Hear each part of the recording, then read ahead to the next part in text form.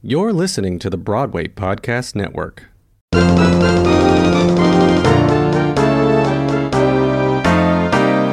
Hey everybody, it's Adam, live and in person for you. Hey everybody, it's Adam, wonder who he'll interview. I can't think of a better way to end my second season than interviewing Douglas Lyons. From acting to playwriting to a love of gummy bears, Douglas Lyons is a multi-hyphenate whose new hilarious and heartfelt play, Chicken and Biscuits, will be coming to Broadway this fall for a limited run from September 23rd through January 2nd. While Douglas has already been seen on Broadway in Beautiful, the Carole King musical, and The Book of Mormon, Chicken and Biscuits will mark Douglas's Broadway debut as a playwright. So don't go anywhere. We'll be right back with Douglas Lyons. Hi, Douglas. How are you? Hi. I'm well. How are you? I'm well. I'm so excited to get to talk to you. I'm excited to be here. Yes. We were lucky enough to do an interview in 2020, though that was a print interview, so that we only did over email. So today, to get to actually talk to you live in person about Chicken and Biscuits again and it moving to Broadway is just a thrill for me. So let's dive in. Let's do it. All right. So X amount of years from now, when someone mentions Douglas Lyons, what do you hope people say or remember about you? That I left a legacy, that I opened doors for young artists, young Black artists and queer artists to have a platform to tell stories. Really that I made an impact in my community. I think more than being famous or seen, for me it's really about leaving hope and leaving a path so that kids, specifically kids, they sort of speak to my heart, have an image of what's possible. So I hope my name is associated with dreams. I'm a big dreamer. I'm very vocal on the socials. But yeah, that I had dreams and they came true, and they also opened doors for other people to see their dreams. That's wonderful. Since you love helping kids so much, who as a kid, who are some of the people you looked up to that you were like, I want to be like them growing up? I don't know that I had a lot of those people, really. I mean, I grew up in the Black church, so I would say like Kirk Franklin, honestly, is one of my biggest heroes still. A lot of my musical influence is from the sounds of unison and like vocal arrangements that he took. Yeah, that was someone I grew up singing their music, and then I think he really had an imprint on how I write music now. Now, did you always know that you wanted to be a playwright and a singer-composer, or did you start out really focusing on acting and somewhere along the line you were like, oh, you know what, I also want to try this? It like, I call it destiny. Like, I fell into it, I would say. I was backstage at Beautiful, and Melvin Tunstall III, who wrote the book for Polka Dots, I told him, I was like, I have this idea. I put it on a shelf for a little bit, but I saw his show Bloom, and I was like, I think you could write the book for it. And I had just met Greg Borofsky, who's become a good close friend, and he was working on his Mandela musical. And I was like, so we're writing a musical, everybody. And they're like, are we? And I was like, yes, because I have this idea and y'all are brilliant. So like, let's tell the story. And that was the first sort of twinkle in my eye that, you know, writing was possible. I had met Ethan on the Book of Mormon tour, and I had been gifted a guitar by my parents right before I left Mormon Broadway to go on the first national. I still can't play it. But I met Ethan, and he was supposed to give me guitar lessons, and after like 2, I was like, nah, I don't want to do this. You just play, I'm going to sing. But when it came to writing musicals, I would say Polka Dots was the first where I was like, oh, this could be an actual career. Like, I can affect change through my pen, and empower children and tell magical stories. And I can act. Oh, my goodness. I'm going to try both. Thank God I did. Thank God I did. Yeah, but that was the beginning. Yes, well, I agree with the thank God you did, because I got to see the virtual production of Chicken and Biscuits during the pandemic, and I loved it. And I was so upset that I didn't get to see it at the Queen's Theater initial run. So I was very thankful that you put it online for us during the pandemic that we got to watch it there. And now everybody is going to continue to get to see it when it comes to Broadway this fall. So what is it like? You're going to be making your Broadway debut as a playwright with this show. How do you feel? Are the feelings similar to when you made your Broadway debut as an actor? No, it's different. Because, okay, as an actor, I feel like you have a singular mindset. Like, what are my lines? What is my purpose? What is my moment in this, like, larger whole? As a playwright, I feel like you are the foundation for the larger whole. So I'm more than my own Broadway debut. There, I think, going to be at least 8 or 9 acting debuts. And, like, you know, Jalen Livingston, the director, will be the youngest African-American director in Broadway history. I'm excited for that because it's not just a play. It feels like it's a movement. Through the space, we are literally coming in and creating our own cookout at Circle in the Square with a story that's full of love and laughter and healing. And everybody's Black except for one character. The Michael Urie character isn't. So I'm excited. I'm like, not nervous. With Mormon, I was definitely nervous. I remember walking on the stage and just being like, wow, this is big and magical. And in this way, I'm not as nervous because we've, you know, had 5 readings and a production of the play. It has also been my sample in Hollywood. It's gotten me a lot of meetings there. So people like it. And, you know, Broadway is its own politic, but I'm not concerned about that. I'm really concerned about celebrating the moment for all. So that's what I'm looking forward to. And considering that we're coming out of the pandemic, you're one of 7 Black playwrights that are going to be on Broadway this season, which is incredible. And like you just mentioned, the director of the show is the youngest Black director in Broadway history to direct a show. So how does it, you know, you're like creating the change that we need to see on Broadway.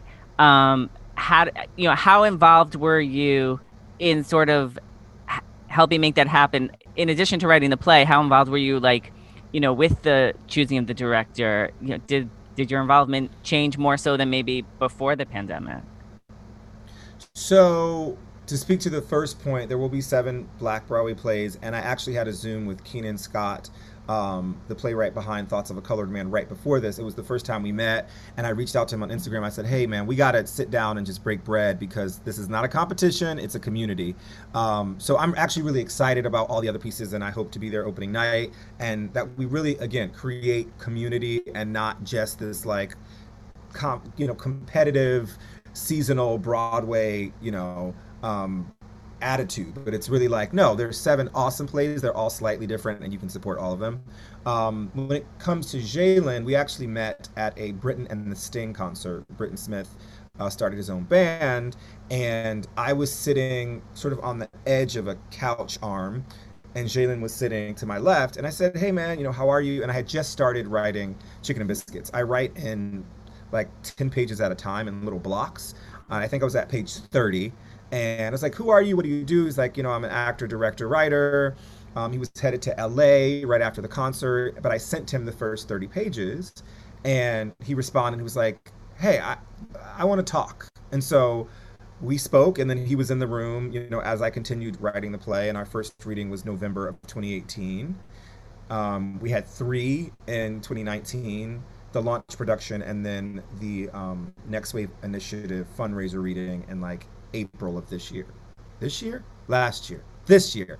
Jeez, in the pandemic, I don't know what year we are in. I know. But no, he is prolific and smart, and trust is the word that I can use when it comes to my collaborators. Like, I was doing Five Guys Named Mo at Westchester Broadway Theater as Chicken and Biscuits was rehearsing. And so there was moments where I could not be in the room because of scheduling. And Jalen, we would text, we would call, hey, I have a question, but I felt like I could trust him. He is a man of greatness, and I think the producers, rightfully so, are trusting our instincts on, creatives and casting. And like I said, there's going to be debuts and stuff. And so I think this is the new energy of that change we want to see. It's going to be uncomfortable. It's going to take some risk. But also with that risk, like I always think of Jonathan Larson and how Rent came to be and how it kicked off so many careers. I want to do that consistently in this business. And like, I love Broadway stars, but also in 20 years from now, we're going to need some others. So we should start finding them now. Yes, I agree. I mean, one of the things I loved about the virtual reading was there were some actors in there that I didn't know, and it was nice to get to learn like their acting style. And I'm excited because, like you mentioned, you have Michael Urie, but you also have one of my all-time favorite Broadway stars, Tony nominee Norm Lewis, who I am just thrilled that he's going to be part of the show. Yeah, Norm has been a huge support, like vocally, over the past couple of years, and just saying like, young black man, go forth, keep going, don't let people get in your ear, you're worthy, you're talented. He's been like a mentor that way, and so I'm thrilled we get to collaborate on this piece. Yes. And you mentioned also that the producers have been very supportive of you and your choices throughout the whole process, from director and casting, and how you said you are going to take some risks.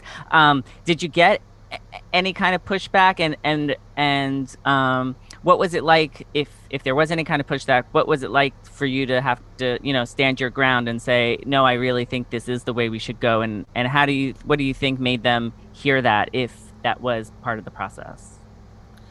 There wasn't really pushback. I will say it's negotiation. It is collaborative. Like, they're putting up millions of dollars to put this play up, right? Mm-hmm. So we can't just, like, choose anybody. But I also think there's trust from them to us that we are aware of the play. We know the world of the play. We know who's going to make it, sparkle and pop. And we found some stars. Broadway needs that energy. Broadway needs new.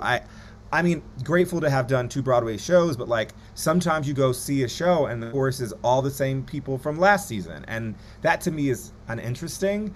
And I don't feel like the art form is blooming in any way. And so new stories and new actors make Broadway even more appealing. So I'm hoping we get there as we continue this journey. I know I am ready for new talent, for changes in Broadway, and I'm so excited that you and your show are on the forefront of it. I mean, you're one of the first new shows coming to Broadway since the pandemic, since the shutdown. So I think it's fantastic.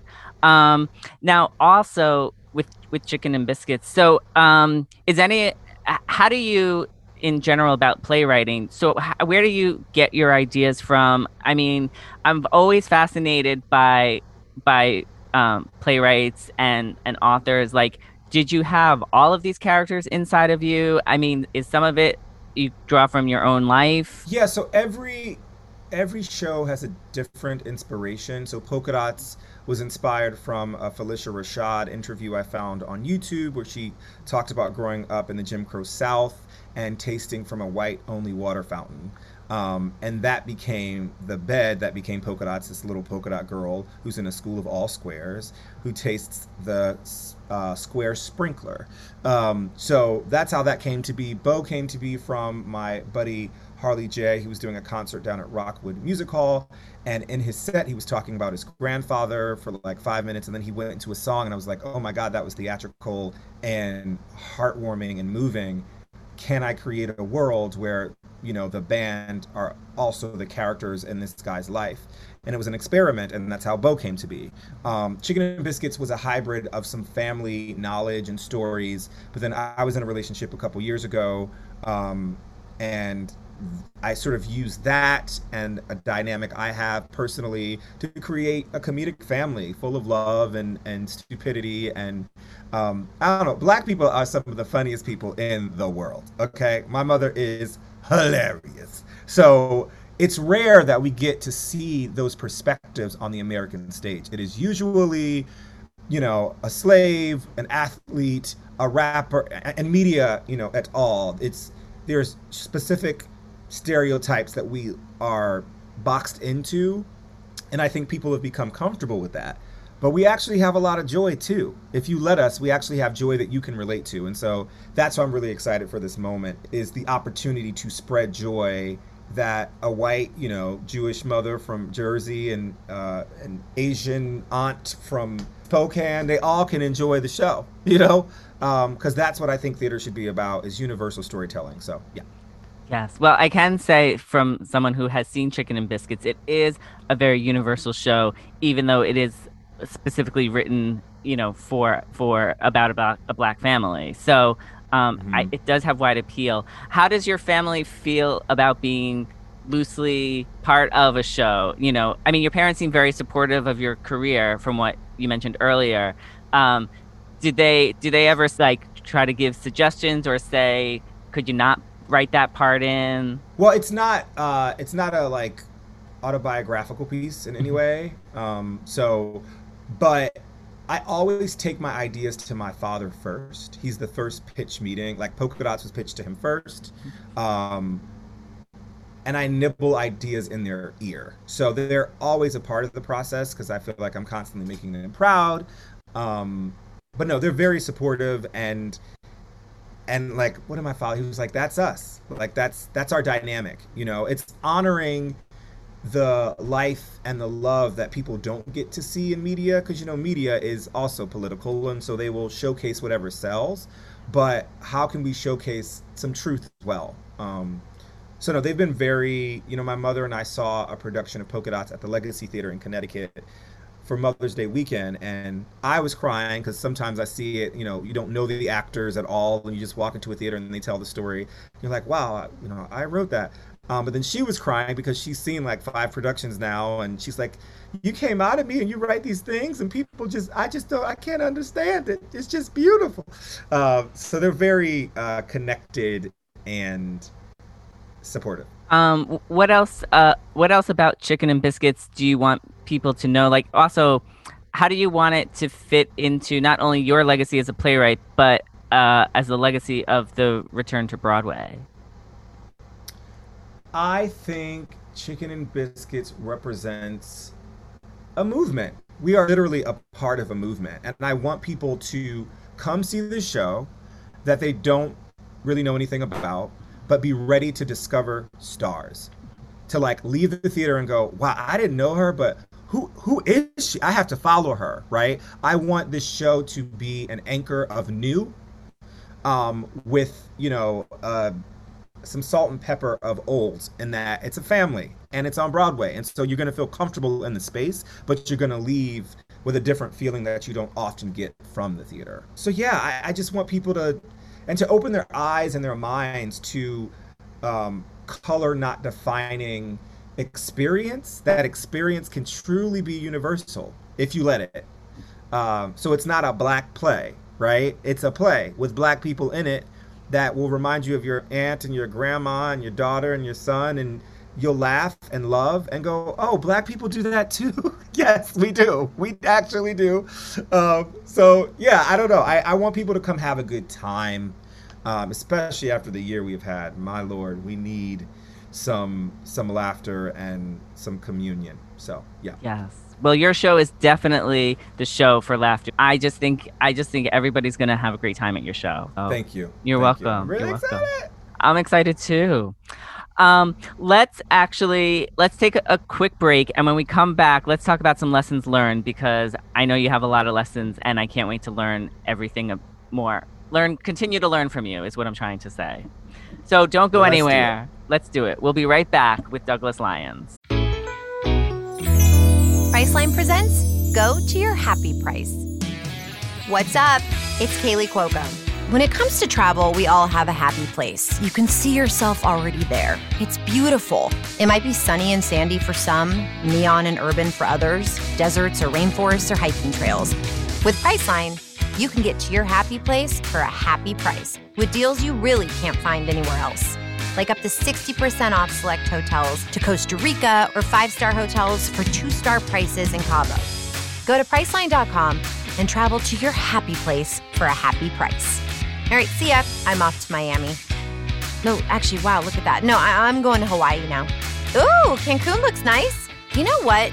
Belize looks pretty nice this time of year. Or, Palm Springs. Go to your happy place for a happy price. Go Go to your happy price, Priceline.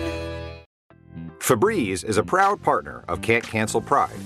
However you choose to express yourself, Febreze has the perfect scent to make your home even more fabulous in your own unique way. Have an amazing Pride from Febreze. Hey everyone, my name is Douglas Lyons, and you're listening to Bearing It All with Call Me Adam. And now we're back. So in the lessons learned section, my first question is, what is one mistake you made early in your career that became a life lesson you take with you to this day?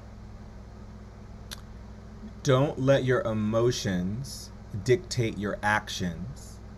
Take a beat, step back, call a friend, call the agent, call the parent, call the best friend, and scream, get your closure, collect yourself, then walk back into the space and deal with whatever it is.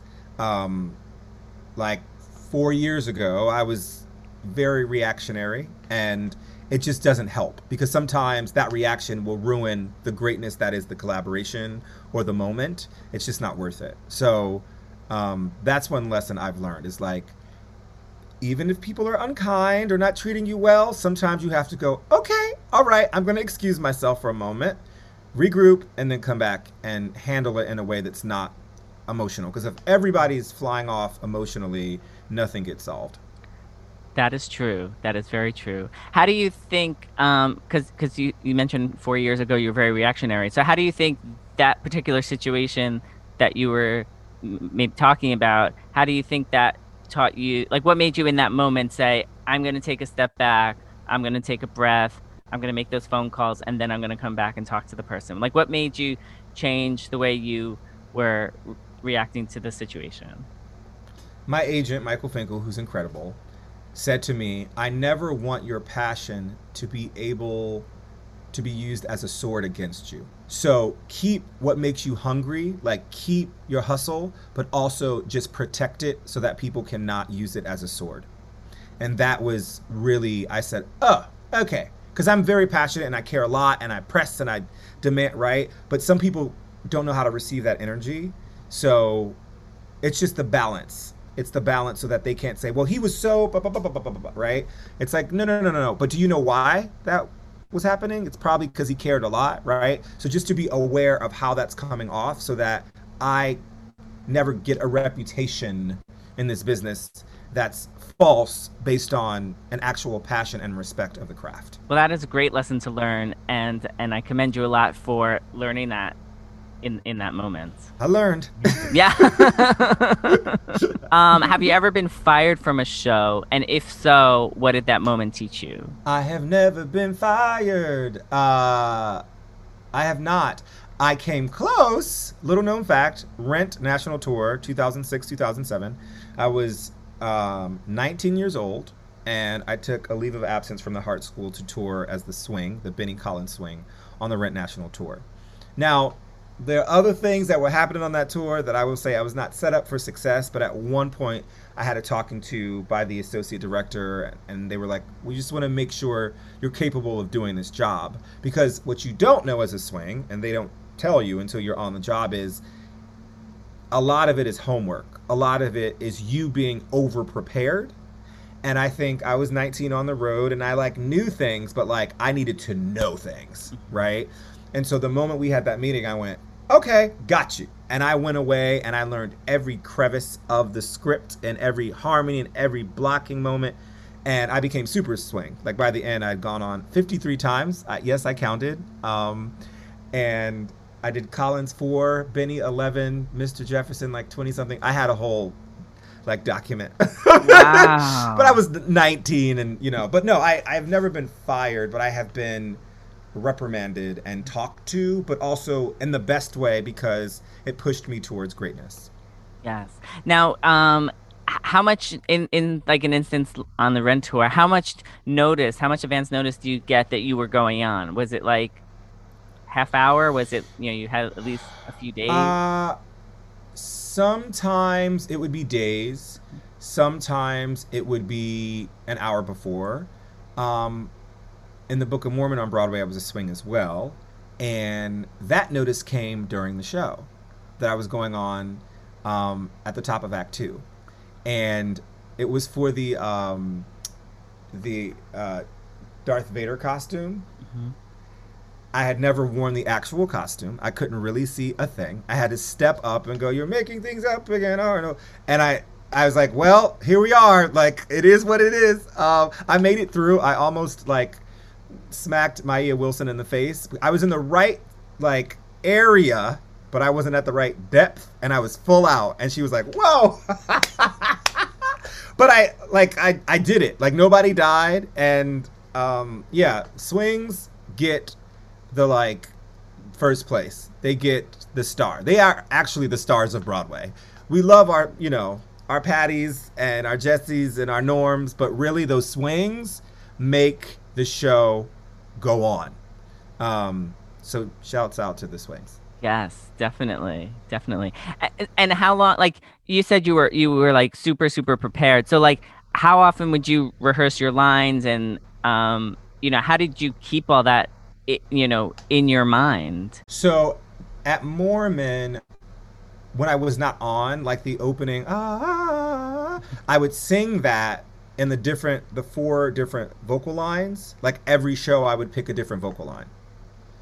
So I was rarely just like sitting backstage doing nothing until I felt like I had gone on for all of them, and I just knew what I had to do for that specific role. And that was probably like 6-7 months in. I was like, okay, I got this. But I would rehearse. And there was a monitor, and the dance captains were amazing. And we had understudy rehearsal at least once a week. So, but it became fun. Once you break it and you know every harmony, then you're just chilling out. But you got to do that work up front, and that can be the tasking part. Yes. And your Darth Vader story reminded me of, I used to intern at a radio station in Boston in college, and their mascot, it was Mix 98.5, and their mascot was the Mix Moose. And my first time as an intern, you got paid $50 to dress up as the moose. So, of course, I was like, yeah, I'll do it.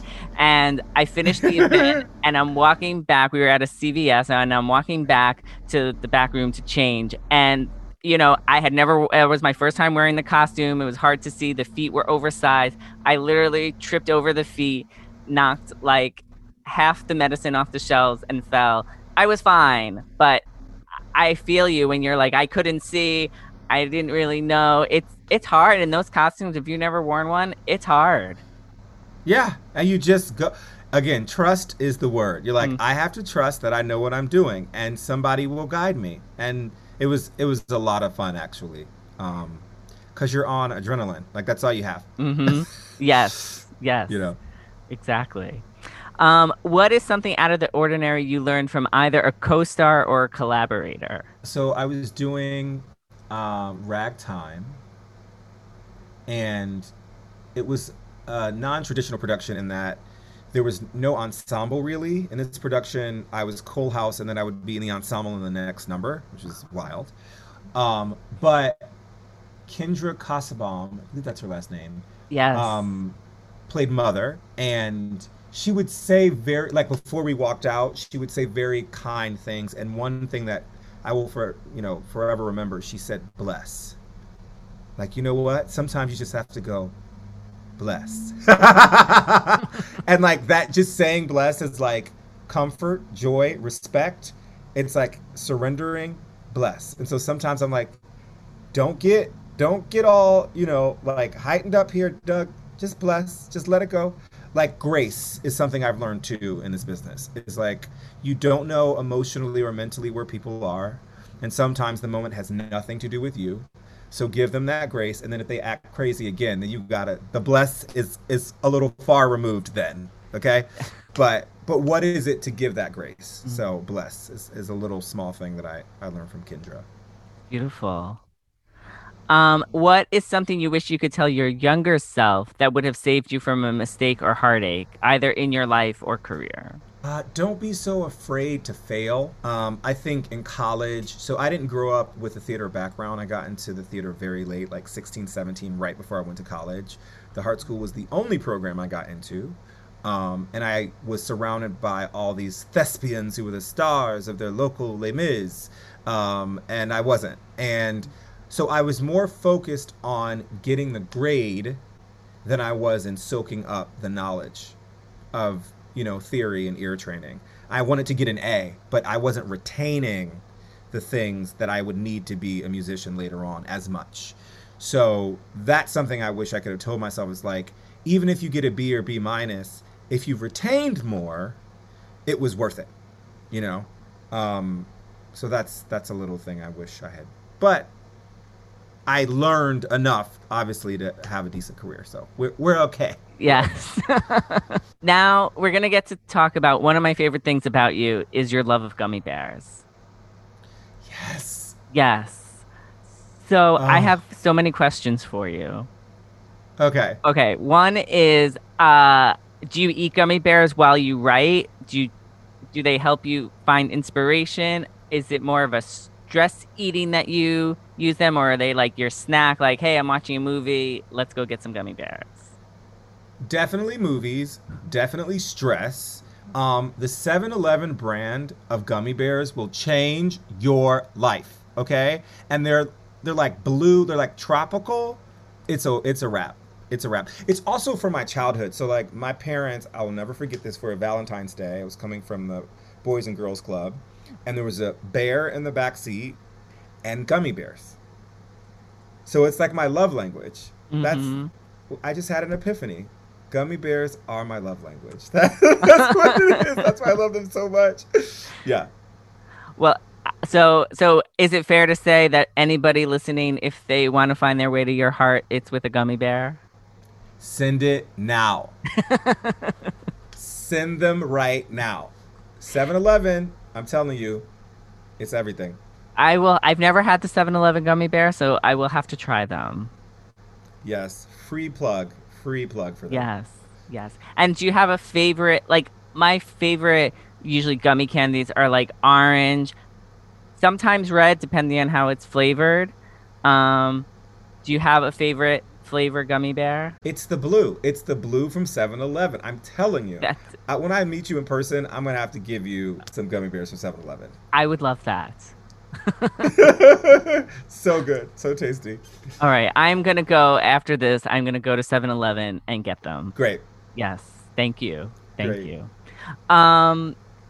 Okay, so we're already at the end of the interview. I always end my interviews playing off of the title of my podcast, Bearing It All with Call Me Adam.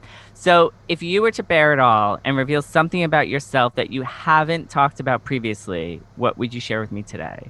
With my gummy bears, I'm probably watching T.S. Madison. How about that?